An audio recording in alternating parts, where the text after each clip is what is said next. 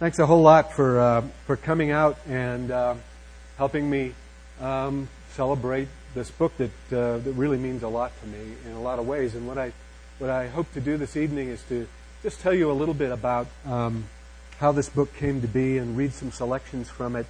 And hopefully the pieces will all seem to fit together by the time the hour is up. I've never done much pausing at the ends of these events to see whether or not there are questions anybody wants to ask.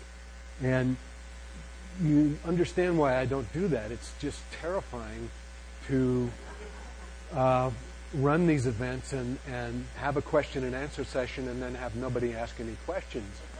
I should have planted somebody in the audience to ask a question, but I just didn't think of it in time. But I'm going to see what happens. I'm going to look at my watch at a certain point and sort of gauge how it feels and see whether this is something you want to have any conversation about instead of just leaving it in the realm of performance, as it were. I need to start by making a small tribute to somebody else. And it's to put it into context. As I came in this evening, I was handed two new books. One by Yusuf, how do you pronounce it, Zaigam, who began life as an Urdu poet in Pakistan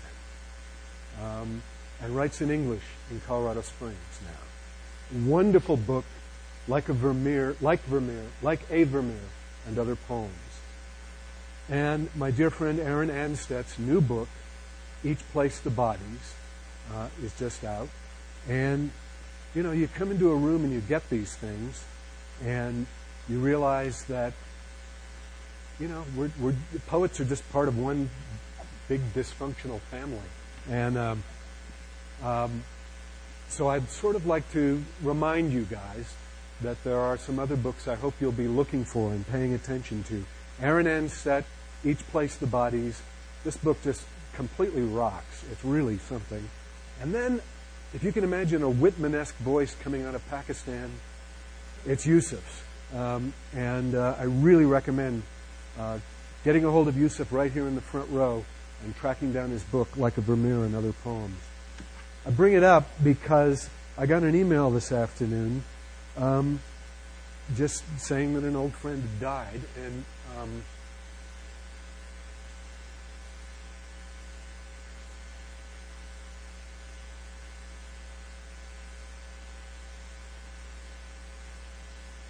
for poets of my generation, it's starting to feel as if it's very hard to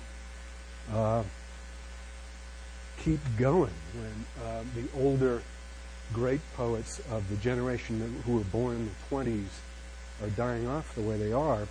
And this is, not one of the poets. This is the wife of one of my absolute heroes among contemporary poets. Richard Wilbur was married to Charlie for 64 years. And Charlie died Monday. So I thought I would begin this reading by paying a little homage to Charlie and reading Dick's great, great poem about long marriage for her. It's called For C. Her name was Charlotte. And Charlie was a life force. When Dick came here to read about 5-6 years ago, we took them up to a picnic in the mountains. And I showed them how you could feed the gray jays, the whiskey jacks. You can get the birds to eat out of your hands. And Charlie, sitting at this picnic table up in the mountains, starts putting grapes on her head and going like this. She puts grapes in her mouth and goes, and she's an 80-year-old woman when she's doing this. And Charlie was, she was a life force. When I went through kind of a bad, depressive mood last summer, and Charlie wrote me 2 incredibly sweet letters about her experience with these things and how you get through them. And, the world's a poorer place without her. But here's Dick's take on their long marriage. 4C.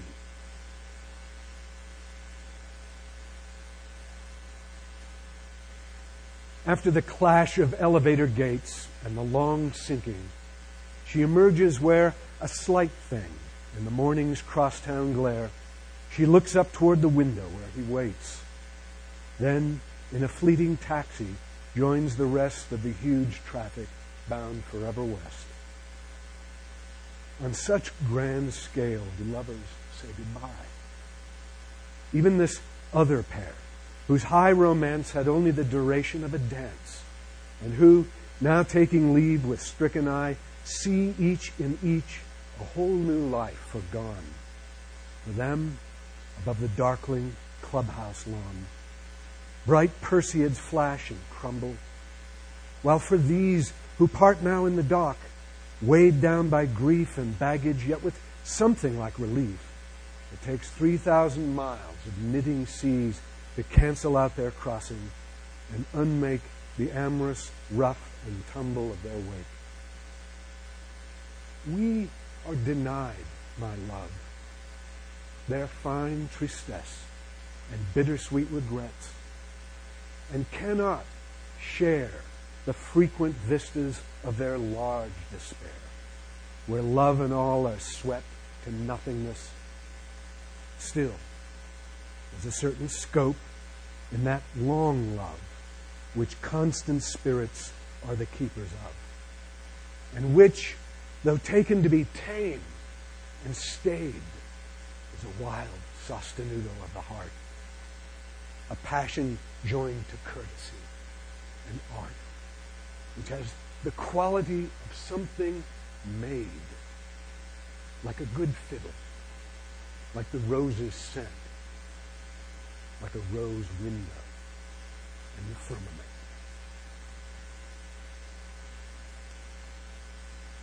If I had a bottle of bourbon to pass around, I'd suggest we toast Charlie Wilbur. She would approve of that. I hope you'll remember Charlie, and I hope you'll buy Richard Wilbur's collected poems and rejoice in one of the great voices of our language. What I want to do tonight is celebrate a book that's a very strange kind of book. It's a novel, and it's a novel in verse. You've got to understand that this is a nutty thing to do in our day and age. This isn't done. It is done, but most of the time when it's done, it really has no effect on the world. People don't understand how to read these things. I want to try to make a case for this as a way of writing, and I also want to suggest that this is bound up in our lives here in this room. I'm reminded of the fact that for most of my life, and I've lived in Colorado off and on for much of my 52 years at different points. I've never known the name of that mountain before. We think it's called Pikes Peak. Well, to some people, 200 years ago, it was called Tava. And I don't know what that means. It probably means big rock or something like that. But this brings me around to a notion about one of the ways in which poetry means what it means in the world. Poetry is one of the ways in which people have tried to connect the tribe to the land it's living in. And I would argue that most of us in Colorado Springs don't know where we're living. We don't know the names of the places around us. We don't know who was here before us. We don't know the stories of the people who've come through here and been here. And that one of the goals of my new book is to try to connect us again to a little piece of the place where we're living. I think it's a bigger story than this. It's also a story about American immigration, which is a huge part of our national story. I think it's a story about family. It's a story about language. It's a story about movement, people who are deracinated and disconnected and attempting to find themselves in this unknowable landscape full of arbitrary signs. And it's a story about a specific political event. On April 20th, 1914, after months of militaristic struggle between immigrants, 70% of whom did not speak English or much English, and between the official strata of American society, there was a pitched battle just south of here, south of Walsenburg, that lasted all day long. It took place among the tents of striking miners, about 1,200 strong, and around the rail beds and railway bridges and canyons of a place we call Ludlow. And the battle took place between the militia, the National Guard, some armed detectives, and miners, some of whom were armed and some of whom were not armed. Archaeological evidence suggests that the miners were outgunned. They usually had shotguns, and the militia usually had long-range rifles, and they had 1 or 2 machine guns planted on a hill nearby.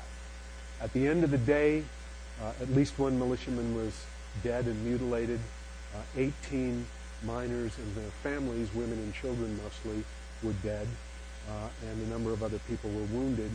And that was only one battle out of many over a period of about 9 months. But it's the battle that took on the most symbolic import. Woody Guthrie sang a fairly sentimental song about the Ludlow Massacre, and it has entered American lore as one of the big events in American labor relations. Now, to write about this poses immediately a very dangerous trap. And that is to believe that politics are black and white, and that there are good guys and bad guys, and that the miners were somehow virtuous and the militia were all evil, that sort of thing. And there's so much lore in American labor history which poses that kind of dualism that it's very, very easy for a writer to fall into that trap. It didn't interest me. I'm not interested in virtue. I'm not interested in political righteousness. That is not what Ludlow is about. Ludlow is about trying to feel the weight of people as they are, trying to understand the specific gravity of human lives. And it arises out of an anxiety that I feel personally, and that my characters feel, about existence itself. How do we know who the hell we are, where we come from, why we're alive, what makes our life, what defines our life? How do the languages we speak make us the people we are? Now, I became interested in this story when I was a little boy, actually, and I worked this into the tale. When I was a kid in the late 50s, we came down from Washington State, where I lived, and visited an uncle in Boulder, and he drove us in his car down the old road, down to Trinidad, where my dad was born and raised. My great-grandfather settled here in the 1890s. He was postmaster of Walsenburg. He ran one of the stores for the Rockefeller companies. He was one of the bad guys in this story. He cheated the miners, making them pay for goods with scrip instead of cash money, etc. Then he became a businessman in Trinidad, briefly the mayor of Trinidad. He started a dairy company and manufactured ice cream, Mason's Ice Cream. The ads for Mason's Ice Cream said, "Mason's Ice Cream, better than the law requires." Because Mason's Ice Cream was made with 20% butterfat instead of 10% butterfat, like the other guy's ice cream. That's why I'm on Lipitor now. Well, George Mason was a man I never met, but I've seen photographs of him. I've seen photos of him in the mines at Walsenburg as a shopkeeper visiting the miners, etc. I've seen photographs of his store, etc. And I think I used a little bit of that family history as a way of grounding myself in this story. George's son Abraham, my dear beloved grandfather, ran off to work in Idaho. And when the war broke out, he was flat-footed. The American Army wouldn't take him, World War I, I mean. And he ran across the border into Canada and joined the Seaforth Highlanders and wore a kilt and carried ammunition in charges against the Germans and was shot through the hand in the Battle of Amiens in 1918. And I found his name and his story in books in Scotland. And Abraham came back to Trinidad with his bride from Washington Territory, where the other part of my family grows up. And George became a candy maker. And so when I was a kid and was driven down to Trinidad, it was to visit Granddad and go to the candy factory and dip our hands in barrels of this sweet stuff. And southern Colorado meant good things to me. It was a landscape of just rife with story, lore, mythology. My uncles were great storytellers. My grandfather was a great storyteller, smoking his Chesterfields, taking me out arrowhead hunting. This land became, for me, a place I didn't know the stories about, but a place that I wanted to know the stories about. It became extremely important to me. And some of this is the land that the U.S. Army is trying to take from ranchers who were friends of my grandfathers and friends of my fathers. Some of them still alive and saying things like, I just voted Democrat for the first time in my life. I'm so angry at those bastards. But, it's a complicated matter. And it's part of the land we're living in. And these guys have been there for a long time. They're wonderful, wonderful people. Well, as we drove down there, my father pointed to some mesas west of the road, and said, Ludlow. And my uncle started telling us about what happened there. And I didn't put the pieces together. I didn't understand them. I was a very young kid. But by God, I never forgot the name Ludlow. And it's been in my head ever since. When one of my uncles, the uncle who used to live in Boulder, moved to Ireland, he gave me a book about Ludlow. I read it. I became fascinated. And then I read a great book by a Greek-American writer called Zis Papanikolaou. And the book is called Buried Unsung. And it's Louis Tikas and the Ludlow Massacre. Well, when I read this book, I understood that this story was something I had to work with. It's my little piece of land down there. You start to think you own it in your imagination. And I've lived in Greece. And I speak Greek. And I love Greece. And the story about a Greek who came here, had a business in Denver selling coffee for a while, and then got himself mixed up in union politics in a pretty crazy way, and ended up going back and forth for a year between Denver and Trinidad, usually stealing rides on the trains because union men were kicked off the trains, weren't allowed to ride the trains. Louis Tikas became a union organizer. And Louis Tikas is one of the martyrs you see on the monument at Ludlow. The monument's incorrect. It says he died at 30. He was 28 when he died. He was shot in the back, probably by members of the Colorado militia in a big argument that took place. Now, I got really interested in this story at this point. Immigration, movement, language, everything I've been obsessed with in my life is part of this story. And I decided I wanted to write a novel about it, and I started writing in verse. And here's the little gist of what I want to say before I read from the book.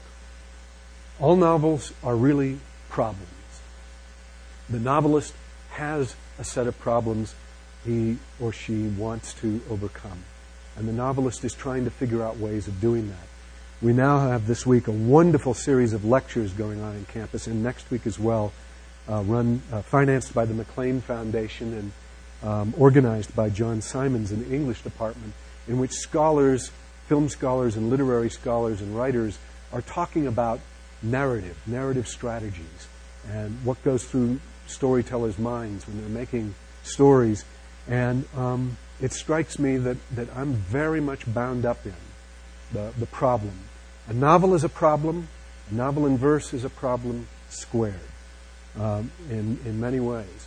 My problem was not only how to treat a political subject without piety, how to avoid falling into the trap of political piety, because I wanted really to give some sense of the rough and tumble reality of the place and not succumb to treating these people as if they were saints and villains. And my problem is also how to use verse technique to charge the story, give it propulsion, and make it feel like a page-turner, like something you really want to be engaged in, rather than something difficult or arcane. Well, in order to solve the first problem, I invented a narrative voice, or I devised a narrative voice instinctively that can move about the landscape any way it wants. I can move about in time, I can move about in space, and maybe the narrative voice is me, I don't know. I actually show up and walk through the story on occasion and talk about that.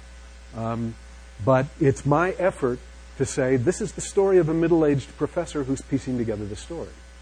And thereby, I hope, avoid the charge of sentimentalizing labor relations in America. And in terms of answering the question about why do it in verse, I think I've just got to read you some sections and see if I can say something about them afterward. I'm going to read you part of the opening chapter. I'm not going to explain anything about it, except that you're going to be introduced to a young character at the age of 12 who in the course of the story ages to the age of 16, and then we actually meet her in the 1970s when she's an old woman toward the end of the book. Her name is Louisa Mole. She's part Mexican, part Welsh. Her father works as a demolition expert in the mines. She becomes known as La Huérfana, the orphan, but that's part of the story. La Huérfana.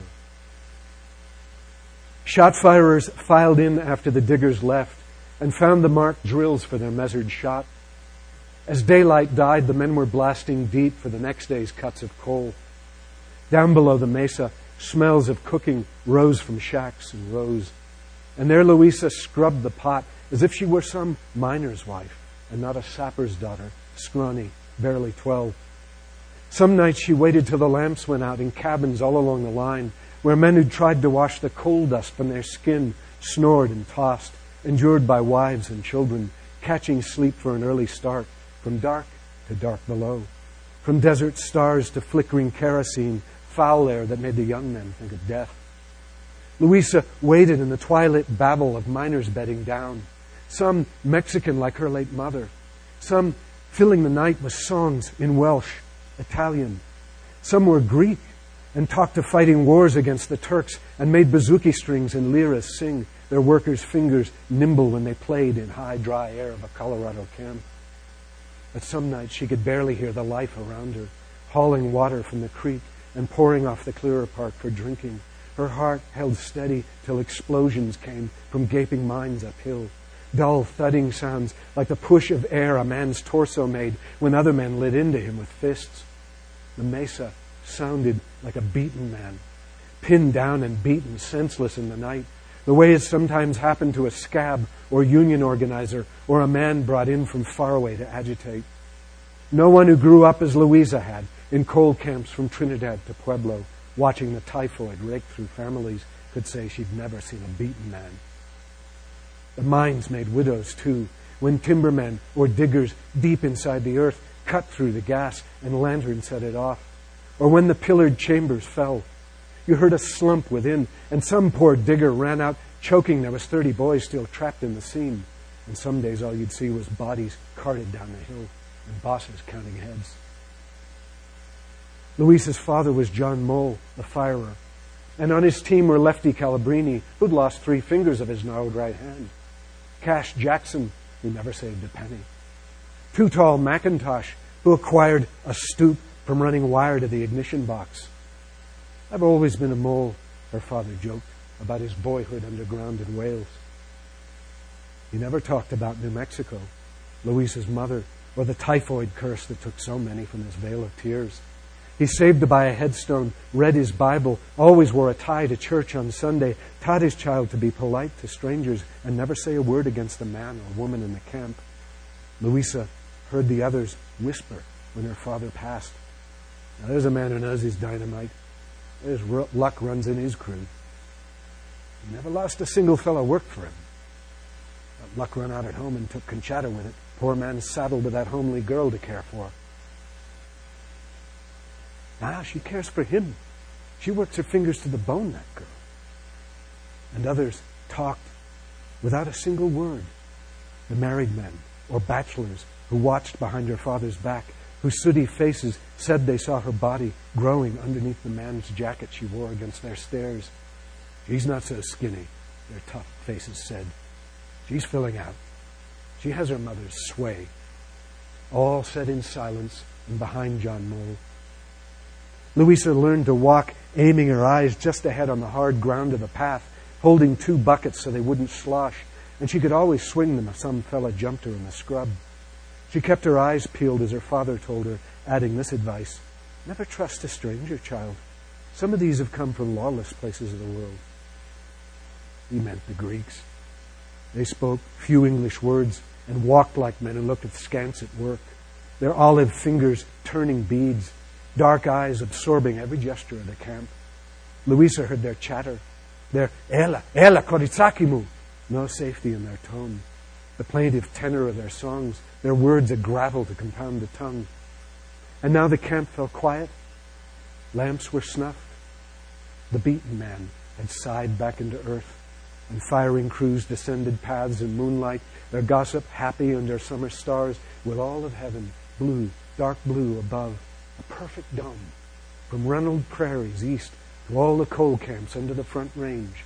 And there atop that dome the Greeks would say, the eyes of Christ, Pantokrator, world king, watched all, saw more than J.C. Osgood did from Redstone or the CF&I, saw more than John Mole tamping down his corncob pipe and cupping a lighted match against the breeze, saw more than young Louisa Mole, who waited, curled beneath a blanket in her bunk, hearing the voices of returning men. Saw more, I would imagine, if he lived as the believers say he did, than barons hours later in Manhattan, one especially thinking of Sunday school and frugal sleep and of investments in some mines out west, and that his father, John D. Sr., would approve the profit and apply the cost adroitly as before.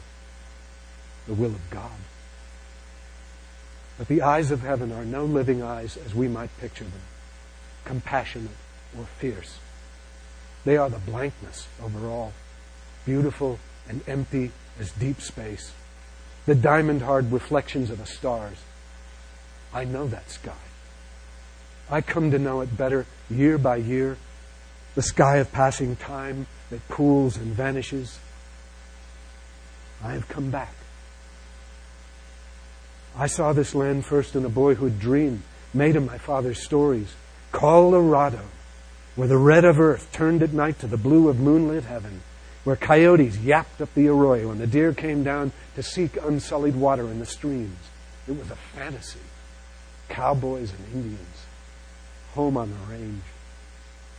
And then I saw it from an uncle's car on the hot, endless drive from his Boulder home to Trinidad, before the interstate and air conditioning in the late 50s. I, the spoiled middle son of a doctor, asking when we'd get there, wherever there was.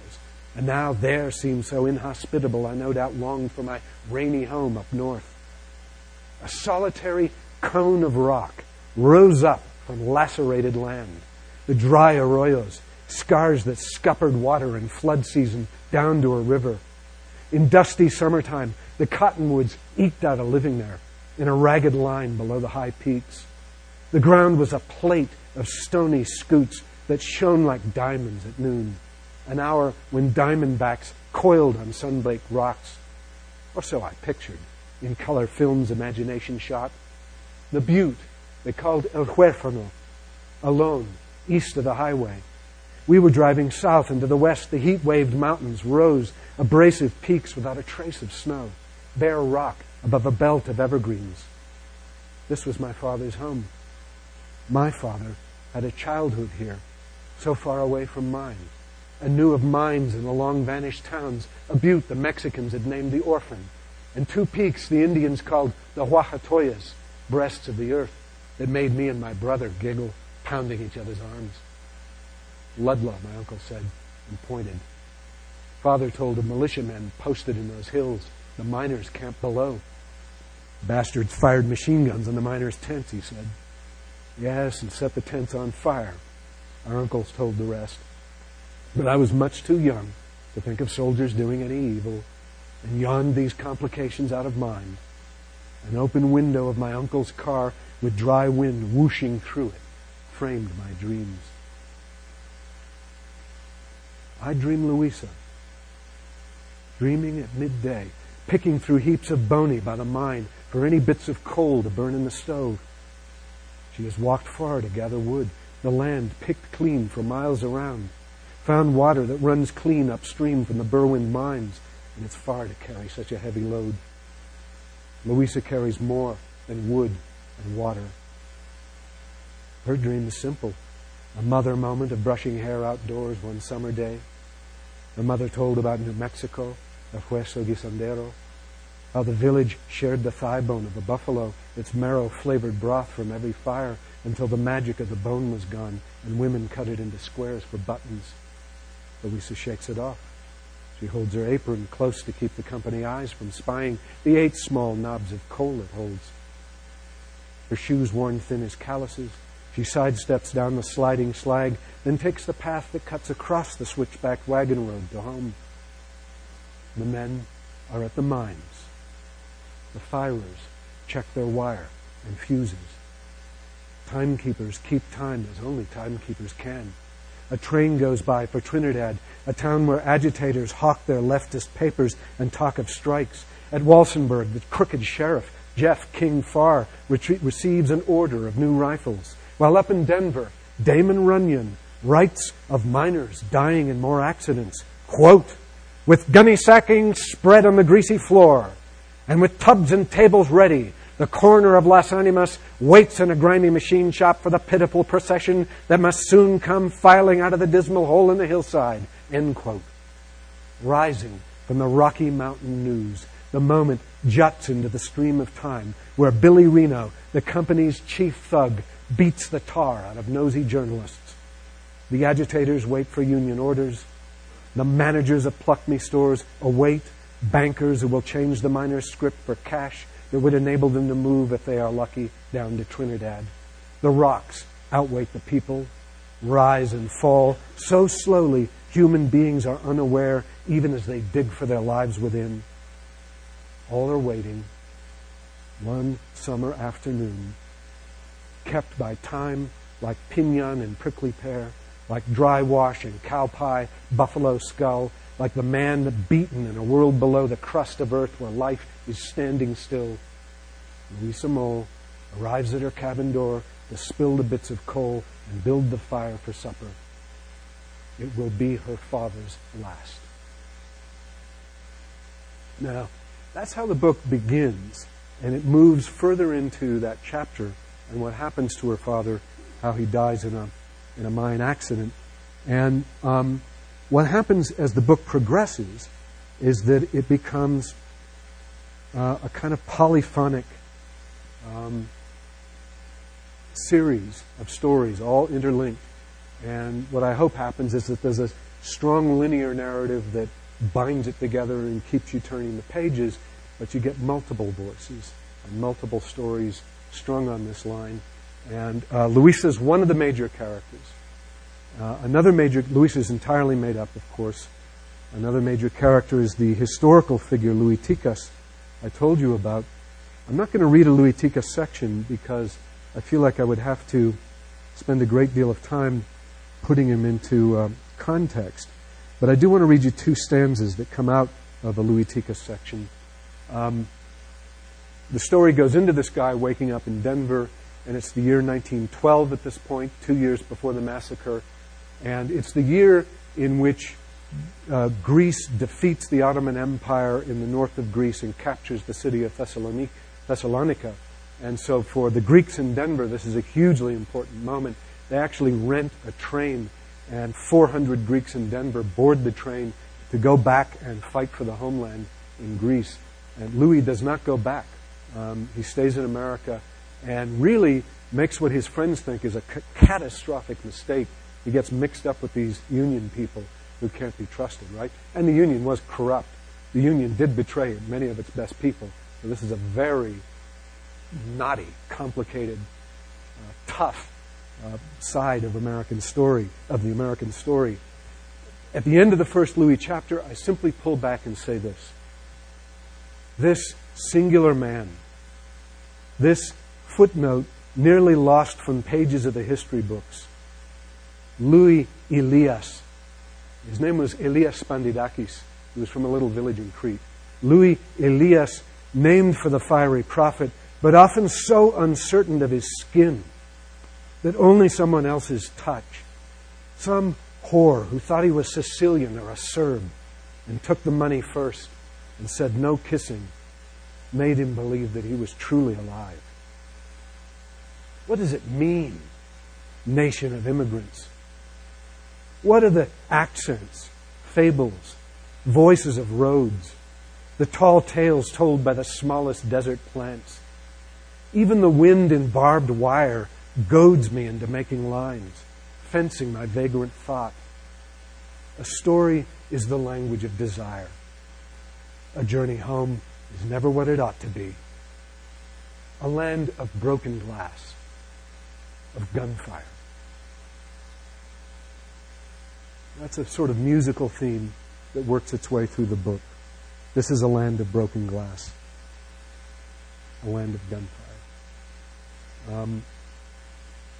The next chapter I want to read, and I'll finish with this and see whether anybody wants to raise any questions, is another Louisa chapter. There are chapters from the point of view of a Scottish immigrant whose life owes a lot to my father-in-law, who came over to America at the age of 42 and lived 84 years. And whenever he used the word home, he meant Scotland. And who had hundreds of lines of Scottish poetry by heart and little or no formal education, and could speak about poetry with more eloquence than most college professors. So the Tootal McIntosh, this Ayrshire man, who really changes his life when he gets involved in this struggle, is somewhat modeled on my wife's wonderful father. This is really the next Louisa chapter, the next chapter about that little girl. And I wanted to read it because it again shows you how the voice moves in and out of intimacy. It moves into intimacy and then moves away from intimacy at will. This is a chapter when the girl is newly orphaned and the miners are trying to figure out what they're going to do with her. The chapter is called The Pluck Me Store, which is what the miners called the company store. The miners were paid in scrip. It was illegal, by the way, but the companies could do anything they wanted. They were not policed. So miners could only spend the money they were paid, the scrip they were paid, in company stores, which charged exorbitant prices. And so they were cheated left and right. It's one of the reasons they went on strike. The Pluck Me Store.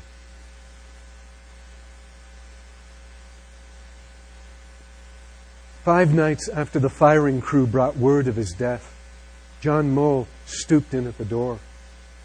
Louisa heard his boots scrape on the boards and tried to lift her head, but she was held by fear she couldn't name. Lay in her bunk, feeling his presence. She saw him strike a match and touch it to the oily wick and lean in lamplight over his sleeping daughter's form. Her form. Her eyes were open, and his face with black streaks underneath his bushy brows hovered there. She knew he looked like that. Not burned as you might expect, but suffocated, crushed, and thrown through a wall. A good death, Tootal said, but too young. No death is good, said Lefty. Death's an insult to a man. And there he was, alive above her bunk, until she bolted, shouting, Papa! Loud enough to wake the dead, only to find she was awake and he was dead again, as if each dying made it harder.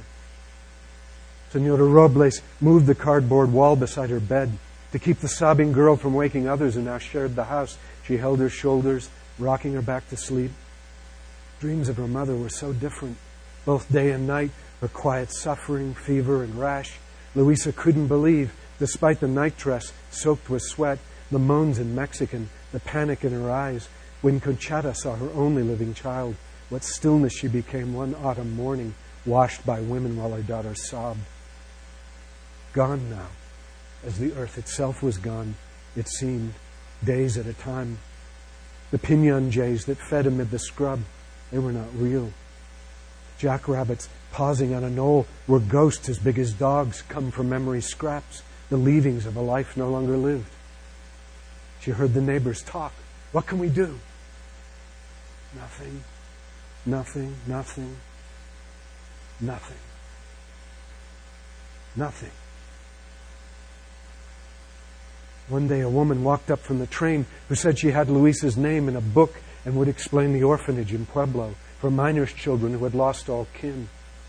They sat on chairs outside in the dirt yard. The woman talked. That too, no longer real. Nothing was real except the kindling splinter Luisa used to scrape a toenail, peeling oily grit from underneath, wanting to be clean. She couldn't raise her eyes to look, because to look at the round-faced woman sweating in her shirtwaist meant she was real and they were truly dead. She knew only not to betray them out of their shared life, the kind man tamping down his corncob pipe, the wife he cried for till his eyes were red. The other women gathered to defend her, with Mrs. McIntosh, Senora Robles. She can't stay here, the stranger was explaining. I see she isn't eating well, how thin she is. I have instructions. Others need her corner of the house. There are others. Workers, families, children, they have jobs. I have a job. Responsibilities. Those wiry women swept the stranger off as swiftly as they could. We've heard about that home. It's far away from everything she knows. She won't go there if we can help it. Lady, write this on your paper, and we keep the girl with us. She ours like family, like child our own. Their voices rose, a flock of pinyon jays, and gone was the stranger down the stony path, gone back to the train, gone back to Pueblo with her book. Luisa felt familiar hands, unreal, familiar skirts surrounding her. She watched the sunlight in the risen dust, a dream of dust choking the dream of summer. She felt a neighborly caress. Sweetie, you sit tight for now, you hear? Sit tight. Arranquera, the senora said. Hard times. Out of the rock folds, the scrub, the deep sky, out of the junipers that loosed the dark when the sun crept over the mountaintops, out of the mouths and tipples of the mines where men still worked, inquest or no inquest, where coke ovens glowed a stone inferno, out of the train that wailed to Trinidad and back to Denver with its load of news, came the sound that was not a sound, a muted scratching for life. All day she watched the hens of mining families cluck about the houses, named them by the way they worried or bossed. One was Mrs. for her Scottish talent, catching bugs on the ground.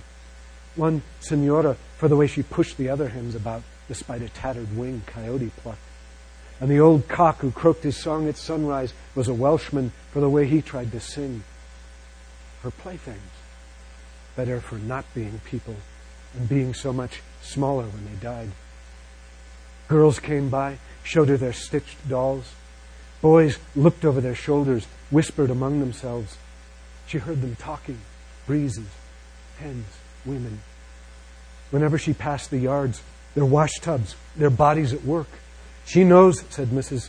She knows the rag, the blood. She's not too young for it. We've men who'd stooped to the wrong thing here. She isn't safe. And more she wouldn't hear, though it came at her in whispers from all sides in the feeding and breeding and dying life of the camp. She watched as a woman scooped up a hen by the legs, stepped on its squawking head, and jerked. Casamiento de pobres, fábrica de limosneros. A marriage of the poor is a factory of beggars. Senora Robles said it like the scripture, watching her own young ruffians at play. She turned back to the stoop where Luisa sat beside two apple crates of her possessions, la pobrecita, always waiting for men. Luisa watched the others watching her as she had done at her father's funeral, the short march of neighbors to the dry hill of wooden markers, words of kindness spoken for the girl a good man left behind. He's gone. He's gone. Don't look. Don't ever look. Senora Robles cooked food like her mother's with jalapenos and black beans, while Too-Tall on occasion brought a rabbit home for stew. She hated evenings when he went to work, as her father had, taking the path up while Robles and his diggers limped back down. She noticed Mrs. McIntosh could keep her thin hands busy as she could to calm her mind. Even that sinewy Glaswegian who had borne 2 living children was afraid. Her boys were Tom and Nicky, 8 and 6, and neither of them much help to their mother. They wore the hole she spent her spare time darning. Louisa watched them, kept them from snakes and blasting caps. She carried water, wood, and hunks of scavenged coal. She tried to help the neighbors who helped her as best she could, read from her father's Bible, scrubbed their pots. Too Tall had said her future was arranged and everyone was safe. What did he mean? Why did the older women watch her so and chase the boys away with angry words in Mexican or Scots, brandishing sticks to wave them off? She waited on the stoop, her skirted knees held close as if to guard her body from the eyes. What wasn't said? Word reached the Pluck Me store in Cedar Hill, where Mrs. Reed, who had 4 daughters, lay pregnant, confined to bed by a company doctor. She'd lost a son last year and couldn't bear, they said, to lose another. She had a 4-room clapboard house, a well for water, space beside the kitchen stove where a thing as slight as young Louisa Mole could throw a pillow and her blankets down to sleep. In time, perhaps, they'd build a bunk. The girl could cook, clean house, and mind the children in exchange for shelter in a Christian home. It was arranged. While others crammed her house, Louisa waited with her boxed-up goods beside her as the buckboard wagon drew nearer on the road. She saw the man who drove, his straw hat shading half his face. She saw Too Tall McIntosh on foot beside the wagon, talking to the man, the straw hat nodding, coat and tie, though it was hot. Her future coming close. The enemy, or so she used to think, a man of scrip and heavy prices, cursed by mining folk, a stranger, Mr. Reed. Louisa, Too Tall, stooped to touch her hair. Lass, this man's your new employer. Chin up, let's look at you. She saw the man's good shoes when he stepped down, the trousers, buttoned vest. George Reed, said Mr. Reed. Don't be afraid. He swung his hat off. A man of 30 years with blue eyes and a blonde mustache, his hair parted almost down the middle. That's it. Good girl. His mustache bristled when he smiled. She's not much older than mine. You say she can read? She's had it hard, said Too Tall. There's plenty around here who's had it hard, said Mr. Reed. We could use the help if she can work. You can work, can't you, young lady? Louisa, right? You can work, can't you? Louisa nodded. Atta girl. Good girl. They loaded up her apple crates of clothing, Bible, the wooden santo her mother brought from a village far away, the carver's name made shiny by the rub of hands. Abuelo. No tiene una ni madre, said the voice behind her. Good lassie. Work hard and don't forget us, said Mrs. Goodbye, said the house, the hens, the risen dust.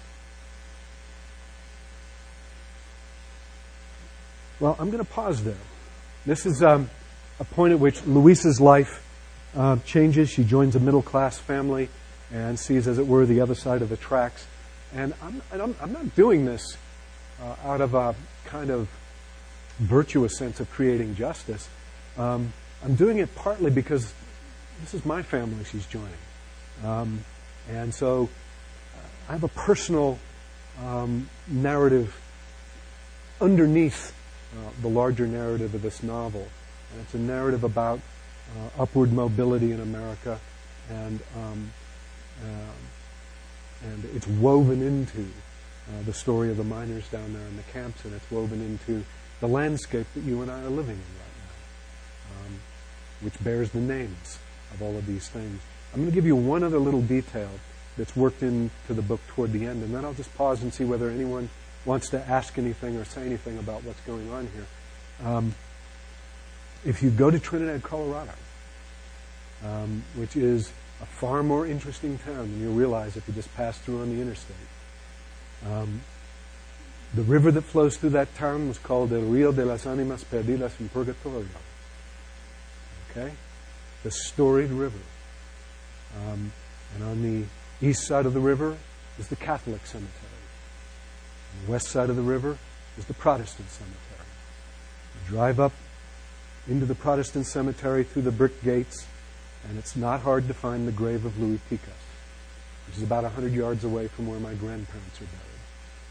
Louis Tikas' grave would not be known if not for the writer I was telling you about at the beginning of this evening, Zees Papanikolaou. He's a man I want to bring to this campus to talk sometime. He's a man who writes a lot about American history and culture, Greek-American, fascinating character. Zees did all the hard research. Zees went to Louis' village in Crete, found out where the man lived, where he came from, found out that he was really 28 when he died, and he was shot in the back, not 30 as the monument says at Ludlow. And Zees got the UMWA to put the monument on Louis' grave. And the last word on his inscription is patriot. Welcome to America. Okay. Well, does anybody want to ask anything? This is a risky moment. Yeah, go ahead.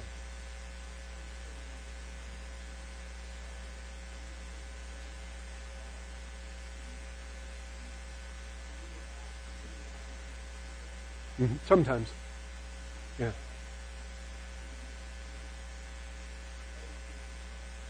Yeah, it's an interesting thing.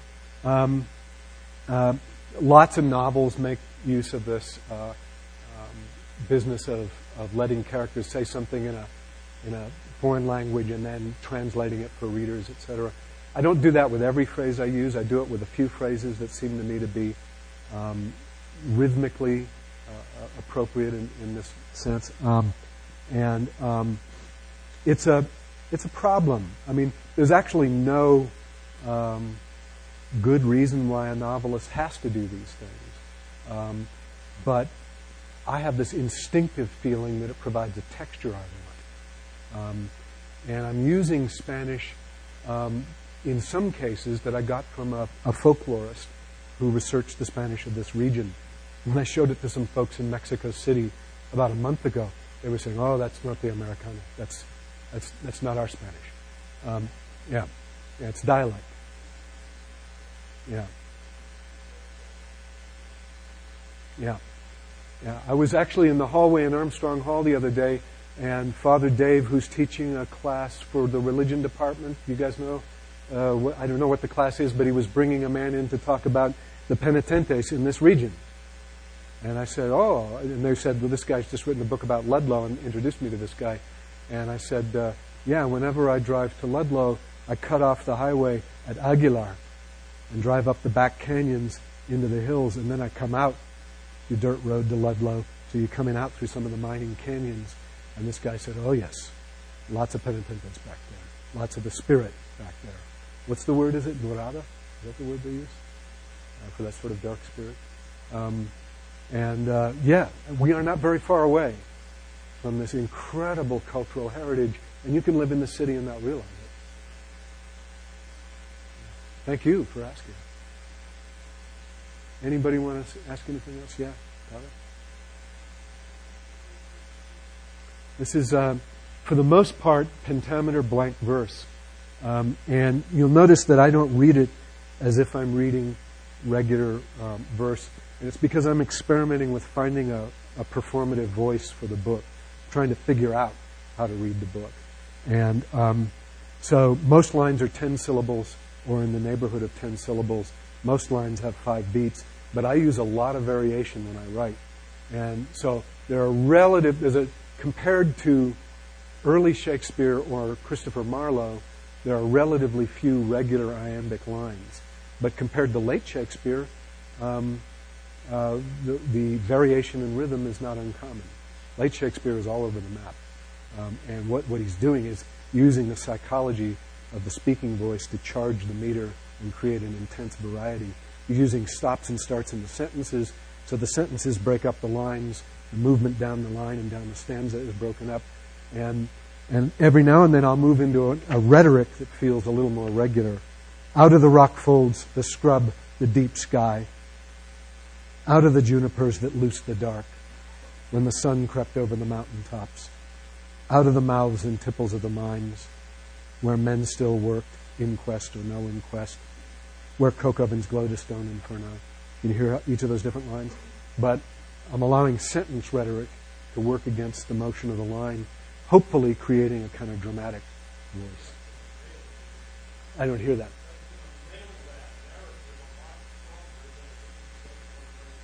Spoken like an opera singer. Yeah. Well, the truth is, ordinary prose does the same thing, except that they type it differently. There's a lot of this kind of verse in Zora Neale Hurston. The opening paragraph of "Their Eyes Were Watching God" is pretty good blank verse. Beautiful language. There's a hell of a lot of blank verse in Melville. Probably a lot in Faulkner, who took Shakespeare in with his mother's milk. So the only difference is that I'm typing it differently. You know, a lot of Shakespeare is typed as prose that may or may not have been intended as verse, and vice versa. Because we have textual problems there. So for me, the issue really is that this is an organized rhythm in the English language, and it can be used, hopefully with some command, to create a convincing sense of intensity that abets the story. I also believe that stories are lyrical in themselves. That a good story has a shape every bit as much as a sonnet has a shape, every bit as much as a villanelle has a shape. So there's a lyricality of story, and there's a lyricality of line. I don't know why people aren't doing this all the time. Yeah.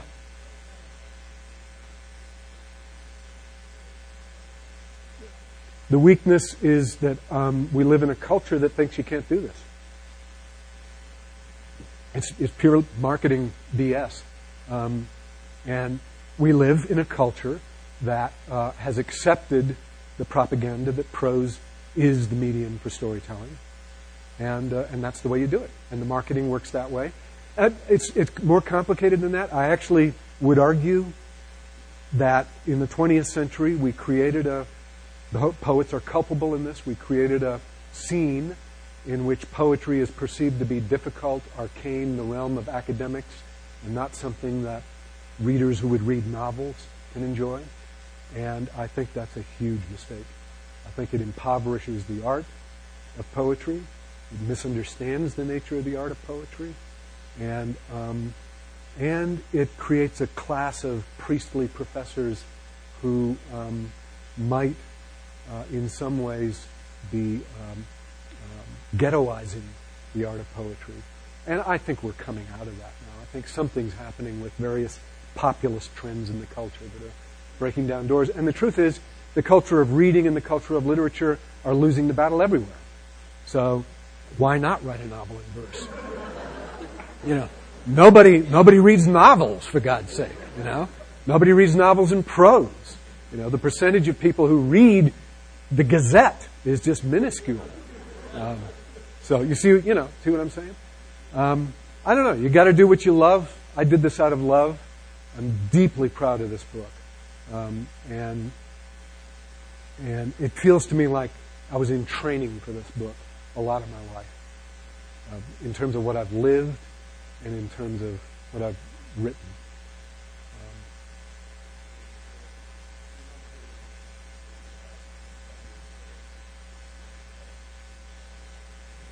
Boy, that's a great question. That's a fantastic question. And I don't think anybody can answer it. I think a reader might very well respond to this and say, I would have liked it better if he'd typed it differently. And I got an email from a Hungarian English poet in England who read the book and loved it, but he's Hungarian English. He understands this stuff.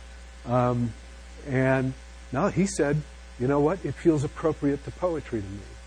So I think what he's getting at is that there's an overlay of something mythologizing, mythic, verging on the epic, which resonates with all these ideas of the narrative poem that come down to us culturally. But you don't have to buy that. You know, some people are going to respond that way, maybe because that's their experience of literature. But your question is fantastic, and I've been making an argument for narrative verse for 20 years, and I've been losing the battle. And I don't care. I've got tenure. But I like this stuff. I like reading Homer. I like reading Virgil, you know. I like reading Dante. And I'm not saying this is as good as Homer, Virgil, Dante, right? I am saying, though, that it partakes of that realm. It attempts to. Yeah, Owen. Oh, shit!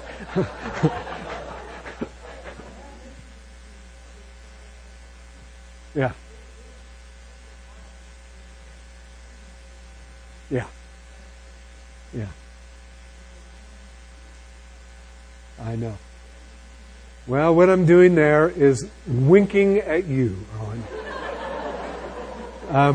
What I did when I wrote the climactic chapter of the book, The Battle, is I switched to a hexameter line as my little nod and a wink to Homer. And I vary it with a lot of 4-beat lines, and so I'm a little bit like Fagel's translations, where Fagel's is quite loose in his version of the line.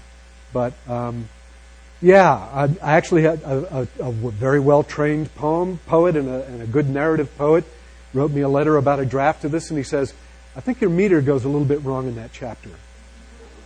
And I said, it's hexameter, man. Well, the thing is, nobody writes in hexameter anymore. I mean, nobody writes in hexameter. The communist poet Thomas McGrath wrote a great long poem called Letter to an Imaginary Friend in a kind of loose hexameter that would have made a brilliant translation of Homer, but he never did Homer. He did the Hopi Indians instead. And anyway, what the hell's going? I guess writers can make little private jokes sometimes, right? And that's for you and Lisa, and maybe three other people. Yeah. Anybody else? Yeah. Yeah.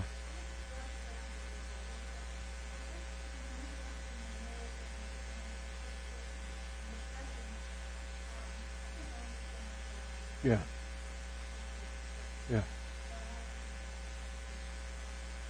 Well, it started with self-consciousness about the insanity of the whole project, and fear about who would read this and what they would think of it.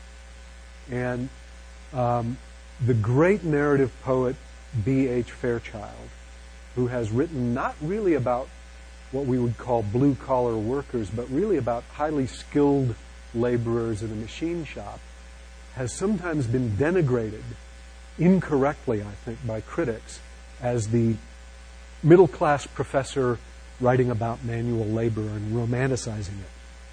Well, I've worked more manual labor than the poet Philip Levine ever did, and he spent his whole career writing about manual labor. So there's Seamus Heaney's a farmer's son and has written so much about tools and work and the life of the land. And I just don't believe that a poet should have any limits put on him or her in terms of subject matter. But I was scared about this subject matter. I was scared that I would be perceived as somebody sentimentalizing the immigrants in a highly politicized way. And because we still are having these wars in America, because these are still part of the fabric of our lives. And so, first of all, I started doing it as strategy. The strategy was, I'm gonna do what Milan Kundera does in some of his novels, walks into the novel and let you know that he's writing the novel. Now, I had mixed feelings about that. Some people read the draft of the book said, I think you should cut all that stuff and just let the story speak for itself. Very valid point, valid aspect of storytelling. Other people said, no, they were really interested in what I was doing and they wanted to see more of it. And nobody has yet said that they thought I got it right. The balance back and forth. But it felt right to me. And it felt right to me because I have done narratives where I've been in the voices of bizarre characters unlike myself. I've been in the voices of murderers. I've been in the voices of people of different gender, different sexuality, all this stuff in things I've written. I wanted not to be hemmed in by the parameters of first-person limited or third-person limited narration. I wanted the absolute freedom to go anywhere I wanted in this story. I wanted to use any vocabulary I wanted in this story. I wanted to use Greek when I wanted, Spanish when I wanted, Scots when I wanted, all the English dialect I want. I want to use the mining dialect and not footnote it, not explain any of it. Let it be there as texture, as part of the fabric of the language of the book. And I loved it. It was intoxicating to me to create a new narrative, for me, narrative voice, and allow myself to change point of view and move about in time. One of the chapters of The Scots Immigrant, Tootal McIntosh, starts in the fall of 1913 when he gets drunk and joins the strike, and his wife is really pissed at him. And the chapter moves into a disaster where the Union is trying to get legitimacy by getting strikers to go down to New Mexico and try to rescue miners who were killed in a mine explosion at Dawson, where 263 Italian and Greek immigrants were killed in one explosion. And the chapter moves into that and uses the Scots dialect, and then it remembers that same moment from 30 years later, when Tootal's an old man who never did get back to Scotland, who ended up in Pueblo. And he can tell us that all of this ended in disaster. Nobody won. The Union lost. The struggle came to naught. Labor relations were not improved until the 1920s, when there was a whole new political impetus at work in the country. And the Union even betrayed its own people. And he was part of that. So, to me, it was the freedom of it that I wanted. And so I said, what the hell? I'm just going to walk into this story and move it where I want to. But I hope I don't do it too much. That's my hope. Yeah.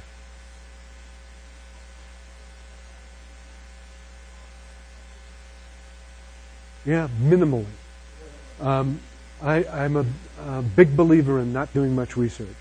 That I read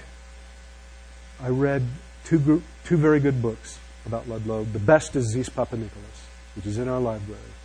Great book. Buried Unsung, Louis Tikas and the Ludlow Massacre. Forward by Wallace Stegner. Kept in print by one of the heroic presses of America, the University of Nebraska Press. I read George McGovern's book about it. I read some folklore stuff about this region, some historical chapters of a book edited by a guy named Baca, and one of which was a chapter written by one of these old ranchers who's a friend of our family, Rich Loudon, wonderful old rancher, still alive, one-armed man, whose land may be grabbed by the Army very soon. And I read a little bit of Ruben Cobos, a professor's folklore researches on Hispano identity in southern Colorado. And nothing else. The rest is made up or lived. And by lived, I mean my family were talkers. And they told stories about... I have so many stories from one of my uncles that I had to leave out for the sake of economy. For example, when Louis Tikas had a love affair with a nurse in the camps and went into Trinidad to dance in the old dance floor, my uncle knew that dance floor. It was across from where he went to high school, and the dance floor was on springs, so that all these people dancing on the dance floor wouldn't, bounce the building off its foundations, as it were. Well, I left that out. Great detail, right? But that stuff is just in my blood. It's been in my blood ever since I was a kid. Yeah. Go ahead.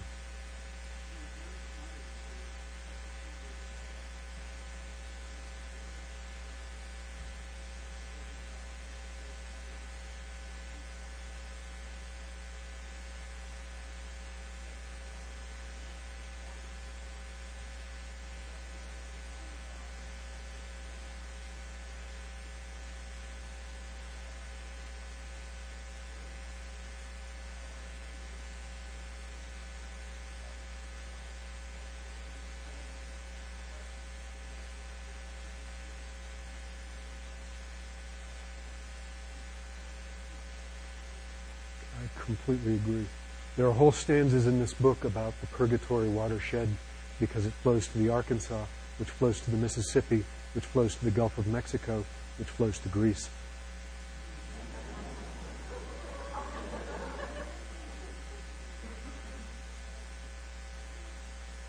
I'm living on the shores of a Greek island.